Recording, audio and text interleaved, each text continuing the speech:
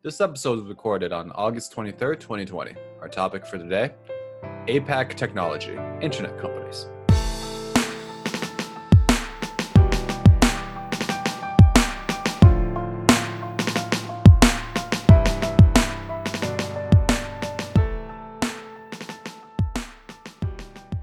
All right, let's get into it. So, as we look through the APAC internet companies, we saw some large industries really appear for themselves, of subsets of the internet themselves. Those being e-commerce, those being payments, those being ride sharing, and those being general internet technology.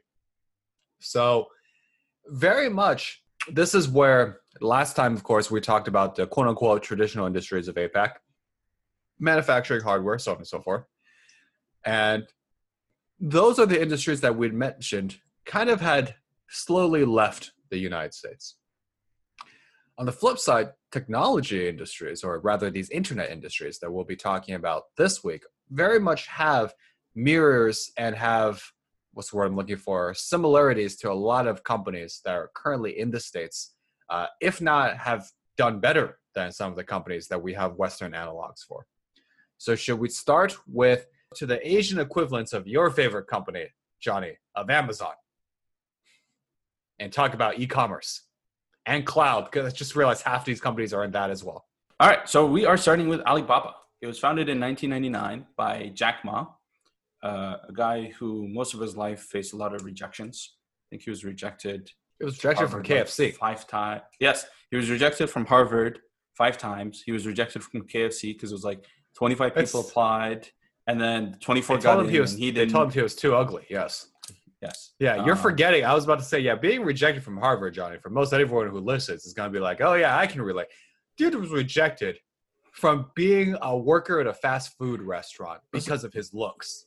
You got to add all the comparisons, Michael, all the rejections. Yes, that one's pretty bad, though, as far as rejections go.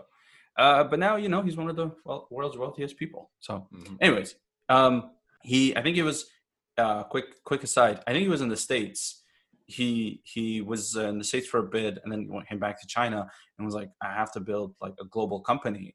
And the name he came up with was Alibaba because, what is it? The Tales of Arabia opens. Yes, the Tales of Arabia. Thank you. And hence, or Arabian Nights, quote unquote. Arabian Nights. Now we need that music. That music is awesome. Now I think no, that's owned by Disney. That's completely owned by Disney. That's such a shame. Can't even start humming it without us getting sued. I'm sure they stole it. So Jack Ma, he created Alibaba, the Alibaba Group, back in 1999. And the main Alibaba.com website is actually a business-to-business e-commerce marketplace. And it started with the idea of connecting Chinese manufacturers with overseas companies and suppliers, which was a genius idea because most manufacturing actually happened in China, right? And to this day it still does, 20 years later. The next two really are just actually part of the Alibaba Group. So Alibaba runs Alibaba.com, but it also runs Taobao, which is the consumer-to-consumer e-commerce marketplace that was actually founded or started in 2003, so 4 years later. Kind of like our eBay.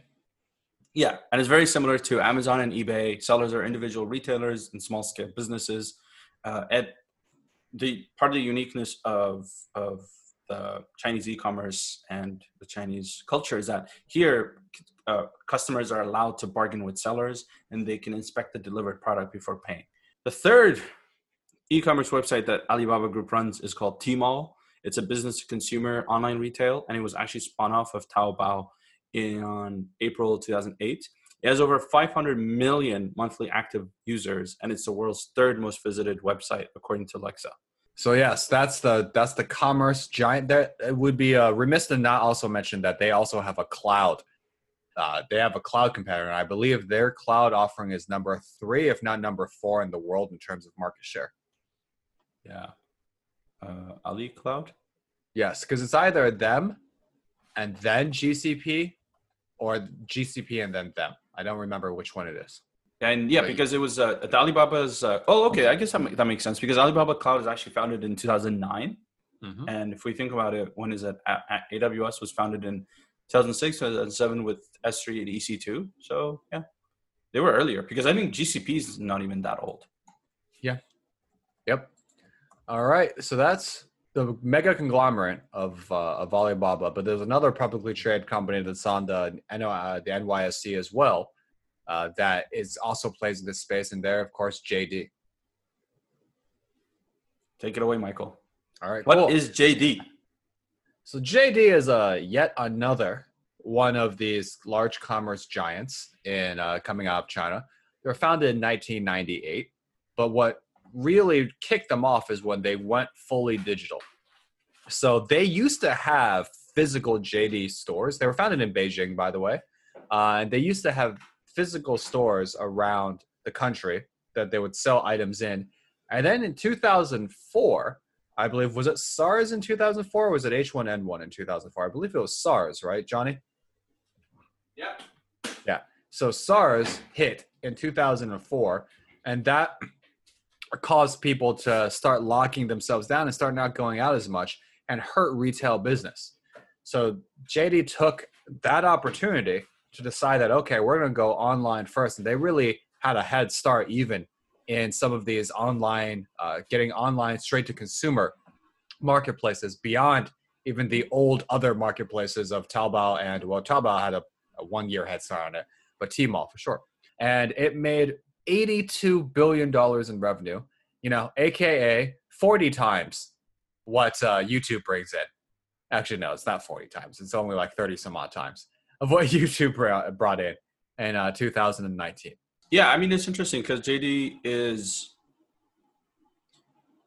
I guess it's one of the more unique stories of having started off as a brick and mortar kind of company, but successfully, it's almost like the Netflix in a way, right? Where Netflix didn't start. I mean, yes, it was online, but it was really, hey, we're going to send you DVDs. And then it successfully reinvented itself and is now the king in streaming, right? Mm-hmm. It's like the opposite of Amazon. Exactly. And JD, because all these other companies that we're going to cover and we've covered started on the internet from day one, right? Yes. All right. Moving on to the next company. We are going to a different country, Michael. The other billion plus country, India. India has, well, here we're going to cover Flipkart first. So Flipkart was founded in 2007 in Bangalore by Sachin Bansal and Binny Bansal. No relationship, but they both worked at Amazon. Surprise, surprise. It's an e-commerce marketplace. And, maybe because they worked at Amazon, they literally started off following in Amazon's footsteps of being an online bookstore first. And they became India's biggest e-commerce platform. And so they wanted to, so today they compete primarily with Amazon's India subsidiary. I think it was 2-3 years ago, Amazon announced that they were investing $2 billion into India. So really a hot marketplace for them. And Flipkart also competes with the domestic rival Snapdeal. As of March 2017, they had almost 40% of the market share of India's e-commerce industry. And then in August 2018, Walmart acquired 81% controlling stake in Flipkart for $16 billion, and which valued Flipkart as a whole at $20 billion. So this is, I guess, Walmart's way of getting in and of course, continue to compete with Amazon. This is another trend we're going to see that I'll mention later, but yeah. All right, the next company is India's Snapdeal, Flipkart's rival. It was founded in 2010, so a few years after Flipkart, in New Delhi by Kunal Bal and Rohit Bansal. Snapdeal actually launched as a daily deals website, kind of like Groupon, except it actually did the next logical thing that Groupon was unable to do. Because be successful. Yes. After analyzing the success of Alibaba in China, the founders decided to pivot, transforming it into an e-commerce marketplace in 2011. So a year into it, they realized the whole daily deals thing was just not a long-term viable business. So they took over, they were able to acquire customers through an interesting approach of being mobile-focused, first off, and they had a well-planned marketing strategy, which involved referral programs, get your first deal free, offer affiliate marketing, which helped them acquire customers. And they have over 100 million plus users.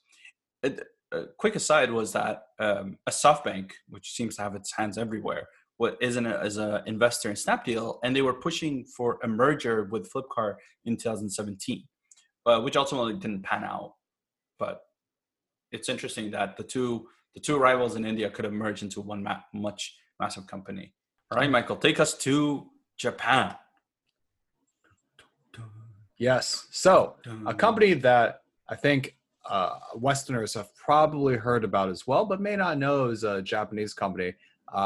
Is it Rakuten or Ratuken? I always thought it was Rakuten, but regardless, Hiroshi Mikitani was the founder in 1997. It's an e-commerce marketplace. It owns Buy.com, Play.com, Kobu, and 18 other popular websites that are subsidiaries of this company.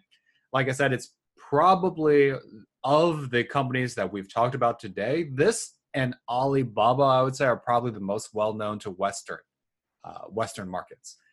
It's known as the Amazon of Japan. It operates in over 29 different regions. It also offers e-commerce, fintech, digital content, just as Amazon. It is in a lot of ways the Amazon of Japan, and that title is well earned. All right, so moving on, another part that came up in my research that I found interesting is the rise of Southeast Asian technology companies. Right, typically you think of, like we covered the Koreas, the Japanese, the Chinese, and the Indians, but Southeast Asia, which I was just looking up, has roughly a population of 655 million people. And I guess it's a third in terms of like major continent subregions populations. It has quite an interesting set of companies. But this next company is Lazada. It was actually acquired by Alibaba in 2016 for $2 billion. So it's part of the Alibaba group companies, but it was founded in 2012 by Rocket Internet.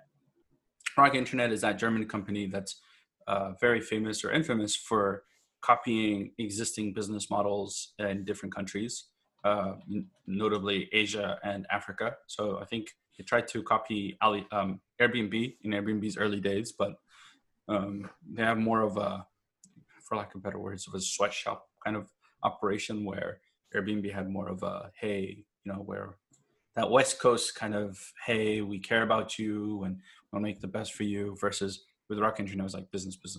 Anyways, I digress. Lazada, what is it? It's an e-commerce marketplace with operations in Indonesia, Malaysia, Philippines, Singapore, Thailand, and Vietnam. It learned from the first generation of e-commerce companies, notably Amazon and eBay. And what it did was it outbid top brands in offering seamless shopping experience with different payment methods, fast delivery, enhanced customer services, and it dominated the market quite comfortably. It is the largest e-commerce operator in Southeast Asia with over 8,000 employees and over 50 million active buyers annually. So pretty big. And of course, like I mentioned, it's now part of the Alibaba group.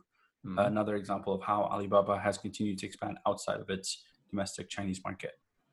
There's also another company we'll cover later that's also serving the Southeast Asia. I realize the next series of companies that we look at are kind of hard to put into one. And so we're just going to try to cover them all through this kind of like large messaging / financial payments / investing industry. So we will start with one of the largest companies in all of Asia, and one that has gotten a bunch of, what's the word I'm looking for, attention recently, and that is Tencent. So Tencent, of course, is a multinational conglomerate holding company, and we'll hear that word a lot, multinational conglomerates, that is, as we parse through all of Asia. And it's the world's largest video game company. It's one of their biggest financial investors. It's one of the world's biggest social media companies. It's one of the biggest venture capital firms. It basically is in the industries of social networks, music, web portals, e-commerce, mobile games, internet service, payment services, smartphones, multiplayer online games. So that is the sum total of Tencent. But where are we going to focus on specifically? We're going to focus on another company that is a target of the recent American administration's transaction ban, and that is WeChat. So WeChat is the largest, it's the largest single messaging system in the world, rivaled only by WhatsApp, which we'll talk about in a bit. But it's or single purpose, quote unquote. Even though actually I would call it this. It's hard to call WeChat single purpose. Johnny, what would you say is WeChat's top real analogy? Would you say it's a messaging app? Or how would you describe WeChat, Johnny? Wow. I think calling it a messaging app that's like the foundation of what it is, right? Mm-hmm. And what I mean by that is, yes, it is fundamentally a messaging app, but thanks to, either just being a messaging app and also just the dynamics of the market that is the Chinese market, it was able to build a lot of services on top of messaging, right? Why is messaging super important? It is a communication platform, right? Mm-hmm. And once you have a communication platform, you can build on top of it. And Tencent's actually a big part of why, a messenger from Facebook was spun out to become its own app, its own website, so that they can start building on top of it, right? A lot of that inspiration actually came from WeChat. So WeChat is because of it, the importance that it serves, right? If I can communicate with you, I can also communicate with anyone I want to do business with, right? Mm-hmm. And therefore that gets me into starting to pay for those services that I'm doing business with that person, right? Mm-hmm. Whether it's, calling for a ride sharing, paying for dinner, right? Going out on a date, what have you. One of the large features of WeChat that we just don't have out here in the West is just the integrated payments and commerce system that they have. So yes, like a Venmo, if you will, I can pay you one-on-one, peer-to-peer. However, businesses can also pay me, as you were saying, and use WeChat as an advertising platform. So for example, in restaurants in China, I go there and I don't even talk to the waiter. I just scan a QR code. And another thing, QR codes way bigger in the rest of the world than they ever were here. I scan a QR code. The menu comes right up. I order on my phone in the WeChat app. This is all in the WeChat app or the Alipay app, which we'll talk about in a bit as well. And then the food all gets delivered. I also pay on the WeChat app as well. And then afterwards, because it's like Facebook pages, because I liked or joined your page, you can also send me messages, promotions and stuff to get me to come back to a restaurant or service or shop in the future. So whereas before the e-commerce, we could say, this is the Amazon of the East. Whether it's JD, whether it's Flipkart, whether it's whatever is the Amazon of the East. I'm not sure we can say WeChat is anything of the East. I'm not sure if it has an analog anywhere. In fact, I would say that if any company tries to do a WeChat, they're the WeChat of the West. Yeah, and where I was going just as you were speaking made me realize is that,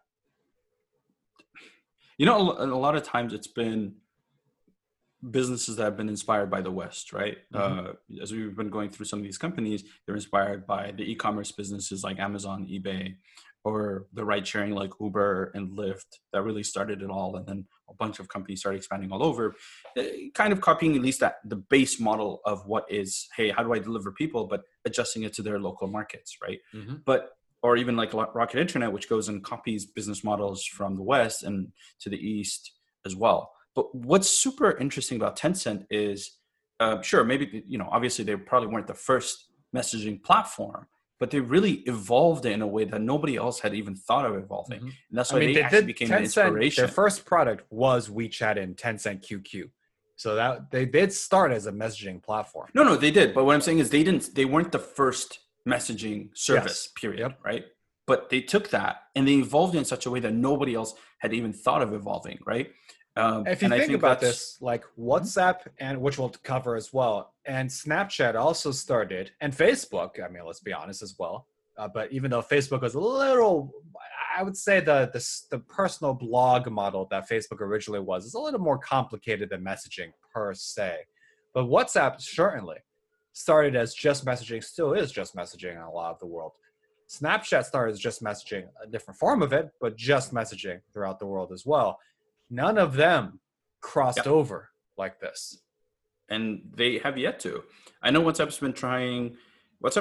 has been doing a bunch of a few things. Well, okay, I will say this while we're talking about WhatsApp. So WhatsApp, yes, started pretty much as a chat app, right? Mm-hmm. Like, hey, status update. It also has a very interesting story. I think it's one that we should definitely cover in a future episode for itself. But WhatsApp started as a status, and then it became, hey, let's communicate with each other.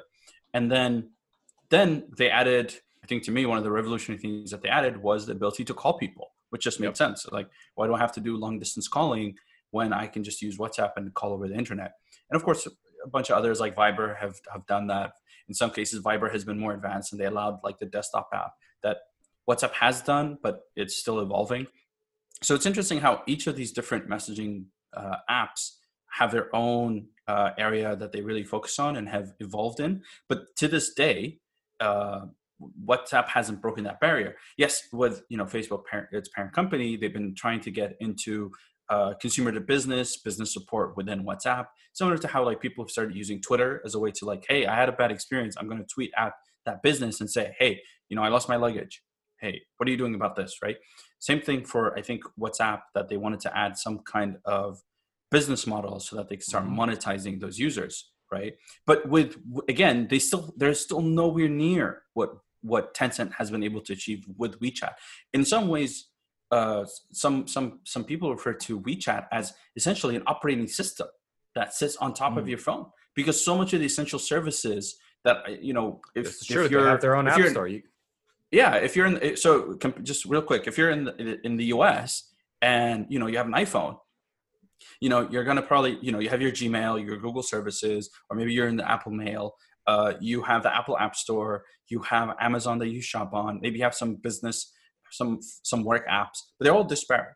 But in China, this is just from what I've read, because I don't use WeChat, but WeChat is so ingrained that it's almost an operating system level on top, that people have alluded to the fact that it doesn't really matter what phone you have, because your WeChat account is what you use to pay your bills, to pay your payments, to interact with all your different services and your friends, and download apps, as you said, right? So you could live just on WeChat, because you can embed.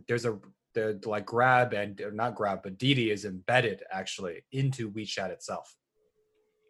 Exactly. So you have kind of a one app to rule them all environment that obviously all these other Western apps are looking at and saying, "Oh my God, how do I even get a fraction of this?" Right? So it's very innovative in that way, and it continues to. Let me ask this. No one's caught up to it. No one's caught up to it. Well, right? I think you just answered my question, which I was about to ask: is WeChat the most successful social media company in the world? We give that current title to Facebook, by the way. I don't. So no, because it's not. Because I consider it a communication platform. Is that necessarily social media? Is Facebook not a communications platform? It is, but so that's what I'm getting at. Communication, to me, communication sits at the top, and social media is a subset of that, right? As we've just proven with what WeChat does. So yes, to answer your question, yes, I would say it's the most successful communication platform. But then, does that compare with no, it is because email is important, and emails just seems to be kind of the thing that we always default to, but I don't know if that's more ubiquitous and a need versus people actually using it and evolving it. Yeah, I agree. I think it is, because if you think about it, it's almost like if somebody had come in and done to email what Tencent has done to basically texting, right? No one's done that. Email is still just email, right? There's a bunch of plugins you can plug into your calendar, which is pretty obvious, and a bunch of other things and stuff you can do, but email is just still email. I know Google has some initiatives to try and get you to send money through email. I don't know how successful that's been. But yeah. So yeah, I think so. Yeah. If you think about the goal of social media as you want to create that platform that's all encompassing and really kind of takes up your life, Facebook hasn't gotten that. None of the other social media companies that we'll talk about here have gotten that. Seems like the one that's closest is WeChat. It's just such an obvious strategy when you think about it, right? Because if I can communicate with you, I can play games with you. I can pay you. I can interact with you. All the things that we do in person, I can do over the phone with you, right? All right. Let's yeah. You want to talk about SoftBank real quick as just a venture capital firm in this industry and this space? I didn't. I thought SoftBank started as a tech company, but like its entire story is so confusing. Oh yeah, it was a software distributor. Okay, sure. So I can go real quick though. I didn't do really due diligence. So SoftBank, it's been in the news a lot, Michael. A lot. Reason being because of what company? What company? WeChat. No, not WeChat. Uber. Too many We's. No. Sorry. WeWork. Yes. Too many We's now. We went from T's to We's. God. All right. Anyways, SoftBank, which has been more recently popularly known for the Vision Fund, the world's largest technology-focused venture capital fund with over $100 billion in capital. I will do a quick aside that when you invest $1 billion in a business, what kind of return are you actually expecting to get versus like if you invest 100,000 in a business like when Google's early days or Apple's early days, like at least then you could see a 10x, 100x, even 1,000x return. But anyways, I digress. You digest? Yes, I digest. I have yet to digest that. That's good. That's good to know. Once in a while. Once in a while. The opposite would be bad. Yes, I agree. All right. SoftBank, it was founded by Masayoshi Son, who has a very interesting character.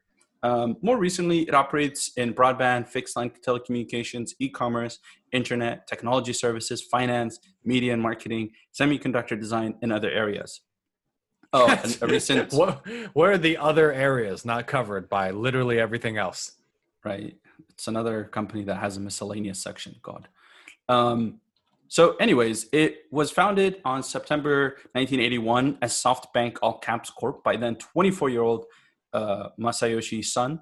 It was originally a software distributor, and then they went into the publishing business on May 1982 when they launched some magazines, and then it would go on to become Japan's largest publisher of computer and technology magazines and of trade shows. And in 1994, the company went public and was valued at $3 billion. And then in September 95, SoftBank agreed to purchase US-based Ziff Davis Publishing for $2.1 billion. It's more recently, like I mentioned, known for its VC fund. As of 2018, has over almost 75,000 employees. It has a whole bunch of subsidiaries. So SoftBank Corp, SB Creative, T-Mobile US. I think that's because it used to own Sprint, and Sprint has now merged with T-Mobile. Yahoo used to have a stake in Yahoo. One of its popular investments was also Alibaba. Oh, look at that, ByteDance. It's an investor. Yes. Oh, here's another company that we didn't quite cover, but it's called Coupang. It's an e-commerce company based out of Korea and serving the Korean market. I think it had revenues of $4 billion. Mm-hmm. Not a tiny player, but not a huge player. There's so much going on in the continent. A lot. Yes. There's just a whole lot happening in APAC right now. A whole lot. Very exciting time. Yes. So I would say this. So yes, really quickly, if we want to talk about rideshare, so there are Uber equivalents as well in the APAC region. Grab and Didi are some of the largest. Of note, I'll just say that Didi actually beat out Uber in the Chinese, or rather in the Chinese country in itself, so much so that Uber sold off Uber China to Didi. In fact, if you ever use the Didi app, I think it's just actually a reskin of like Uber from a few years back. That was the one time that Uber made a profit. Yes.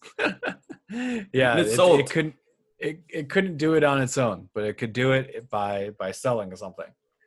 Yep. But so Johnny, now let's just go about this way. So we've been now in APAC for 2 weeks.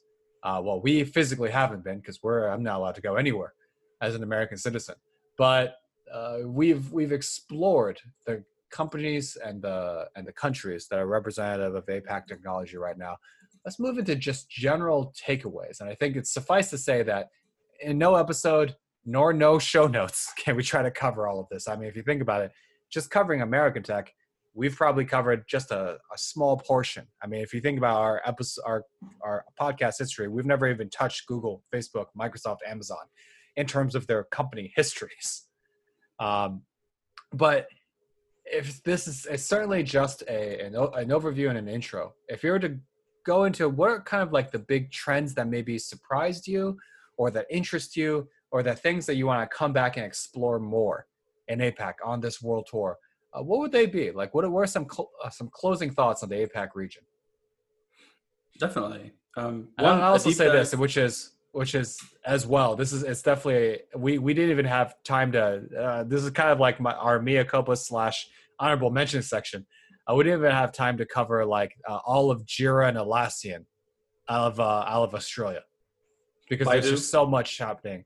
Yeah, we didn't have time to cover Baidu. There's just Baidu's so much happening in this space.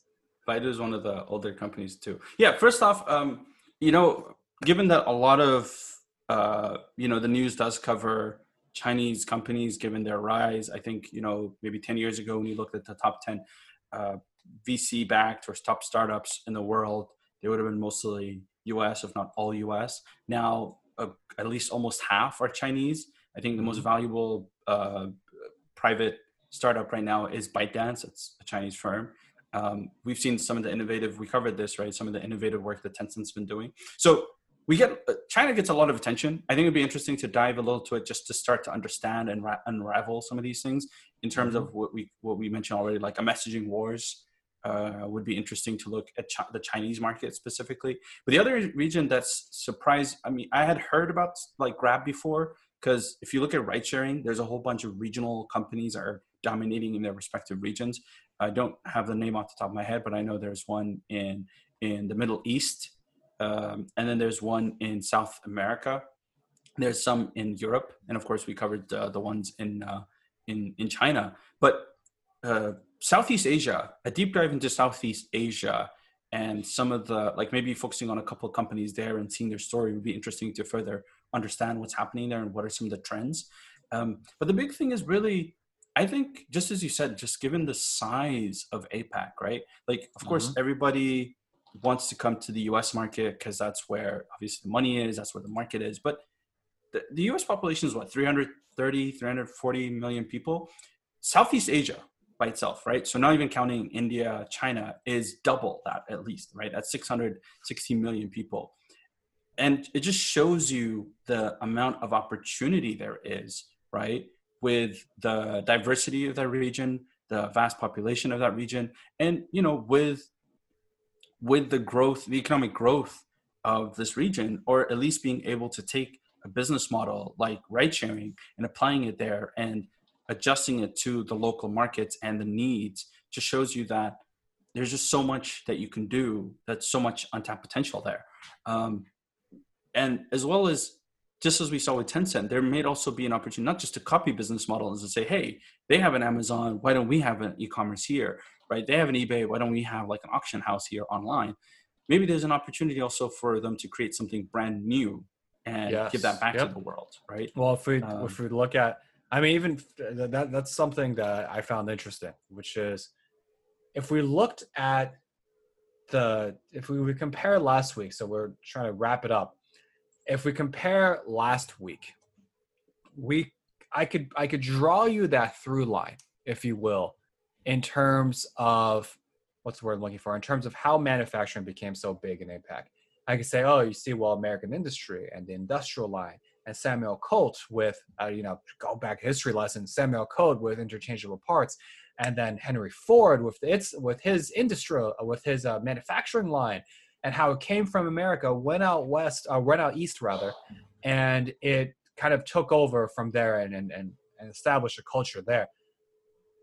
I can't draw you so much that through line. I can't say that, and of course with manufacturing we said that, hey, eventually even Asia did it better. But I can't draw you that through line when it comes to APAC internet companies. Maybe because the internet is so new. Maybe because they've innovated perhaps faster than even we have out here in the West. But if you look at it, yes, you can say, oh, well, we have Alibaba. That's the Amazon of the East. But then you start seeing WeChat and Tencent. You start seeing these mega apps. You start seeing finances that are just different. And you just start seeing how technology is evolving in a very different way out there. And I do kind of wonder, it's like, okay, we had a similar beginning and even a somewhat of an emulation or what's the word I'm looking for? Or what is it when you tribute? There we go. An emulation or a tribute in the beginning to American firms, but now it's forked. It's forked sufficiently now that what comes out of APAC might start looking very different. Now you're seeing American firms go and take a page out of the companies that are highly successful in Asia and APAC as well. The couple quick things here is, so if you just look at AI, when you're comparing China and the US, a lot of the research, a lot of the new innovative, if you will, models and research space is still dominated by the US, even though China is also rising and contributing a lot. Where China is already overtaking the US is in applications. I think the Chinese are so good and fast at copying and iterating, right? That they're able to build a lot of these really innovative services super quickly, and they're experimenting much, much faster than what it seems Americans have been doing.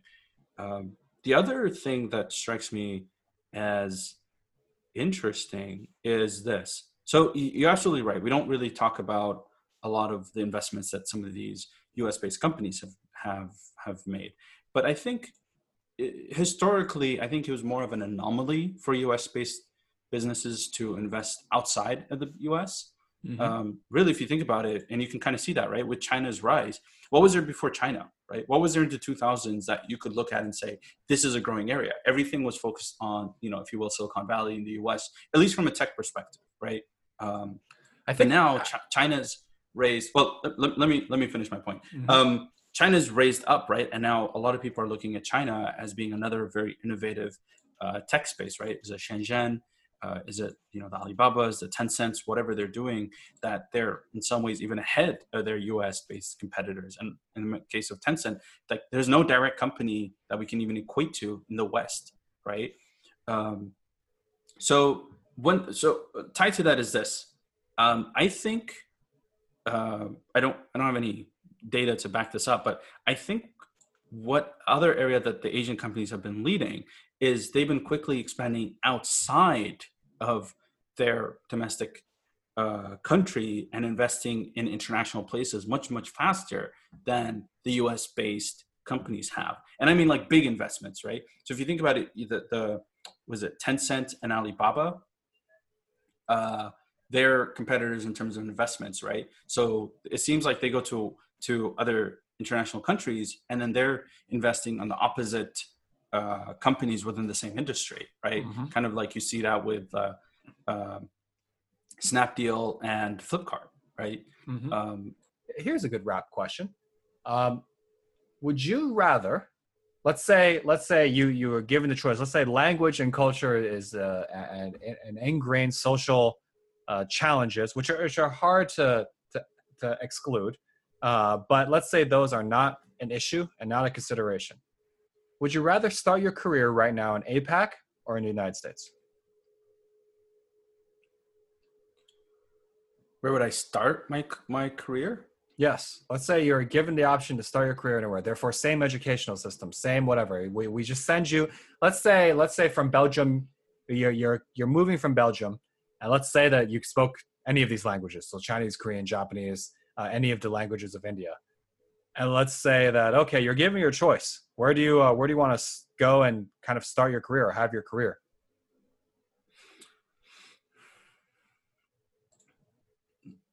That's interesting. So historically, obviously, you'd say, I'd want to come to the States. I think that still holds valid because, obviously the Googles and the Amazons and the Apples are not going away, and they're obviously the most valued businesses. And, there's a lot of things that they set the gold standard on. But there's a lot of activity, as we've already covered, happening in China and Southeast Asia. It's very exciting, and as a next kind of growth engine and area of innovation. I will say this. I would probably be inclined to go. Knowing what I know now in terms of, and I'll say this so that we have the context. When you stay in Silicon Valley, and you can attest to this, right? After a while, you realize they're not building a very innovative, kind of world-changing technology that can impact, the next 10, 15 years. Are you saying that perhaps the problems of Silicon Valley are too trivial now because of the overall luxurious lifestyle that's been afforded through years of innovation? Yes. And I don't want to completely generalize. There are a lot of really interesting companies that are coming out of it from a tech perspective, from a high tech perspective, where maybe 5-10 years ago, it would have been an automatic, I'm going to the States. Now it's like, well, maybe I'd go start somewhere else and see, right? So you're saying there's essentially now, basically what you're saying is there'll be some consternation or some considerations of alternatives now for you. I'm just saying there is something there, right? It's not an automatic, I'm going to stay in the States is the point I'm trying to make. Or you would choose the States, not even stay, because I think there's more momentum for me to stay, of course, in the States because right. I have built my life in the States. But to say, would I guess really what the question we're asking about this is if you were graduating today from grad school. Or more, or not even graduating today from grad school, because you kind of want to go into the educational system that in one of these countries. I guess really what we're asking on this world tour is America still the undisputed land of technological opportunity? It's hard for me, in my mind at least, to separate out the companies from the environment. From the environment that we work in. So I would say this, let's do a direct comparison. Would I rather work for Alibaba or Amazon? I think I'd rather work for Amazon in terms of what they're doing in AWS. Would I rather work for Google or Baidu? Again, I think I'd rather work for Google, considering some of the interesting things they're doing. It's to what we said before about would I rather work for Tencent or the combination of PayPal, Facebook. Is that, would we call that like PayPal, Facebook, and EA? That one is where it gets tricky. I think what's starting to get interesting is world leaders are starting to form in non-American tech companies. So, you always get the thing in the past is like, oh, well, by default, go pick what's number one.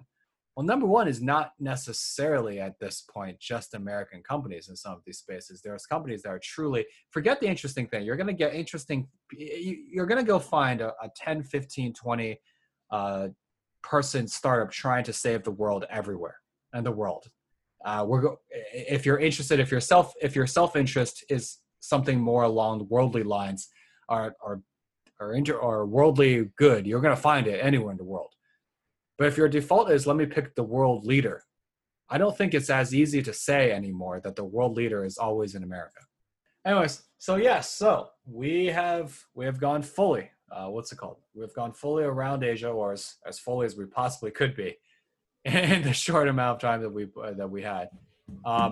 Johnny, wrapping up, did anything surprise you on this part of the tour? No, I'll reiterate the rise of Southeast Asia.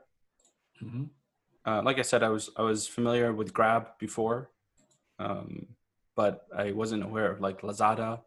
Mm-hmm. So I think it's interesting to see what else comes out of that area.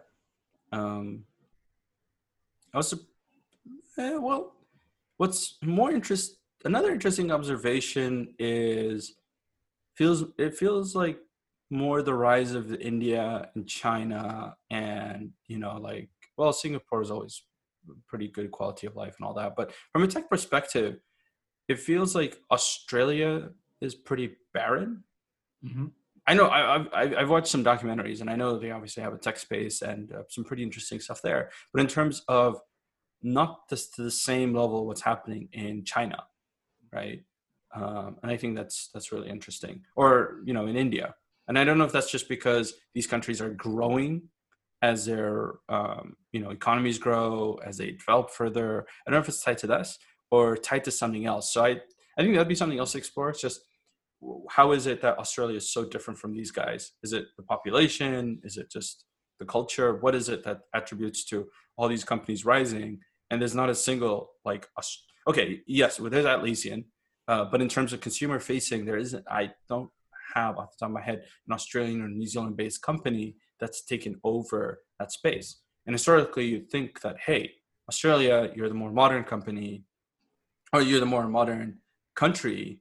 Why aren't you playing in the Chinese market and the Indian market or the Southeast Asian market? At least from the big industries that we were discussing. I thought that was really interesting. The lack of Australia's presence, if you will. You? So I think what most surprised me that I was not expecting walking in was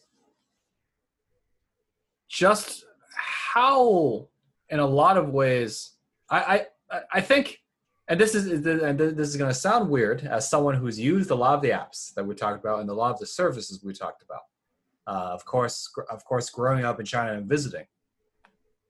But in my mind, I think perhaps due to my very American or Western-centric experiences, I always kind of try to use. I think we're gonna go to Europe next, so maybe that's where some of my feelings will be reestablished or my assumptions will be reestablished.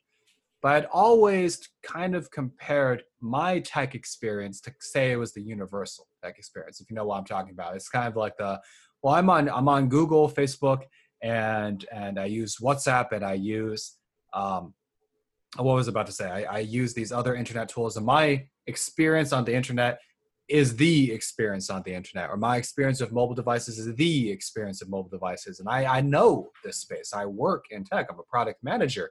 My job's to know technology.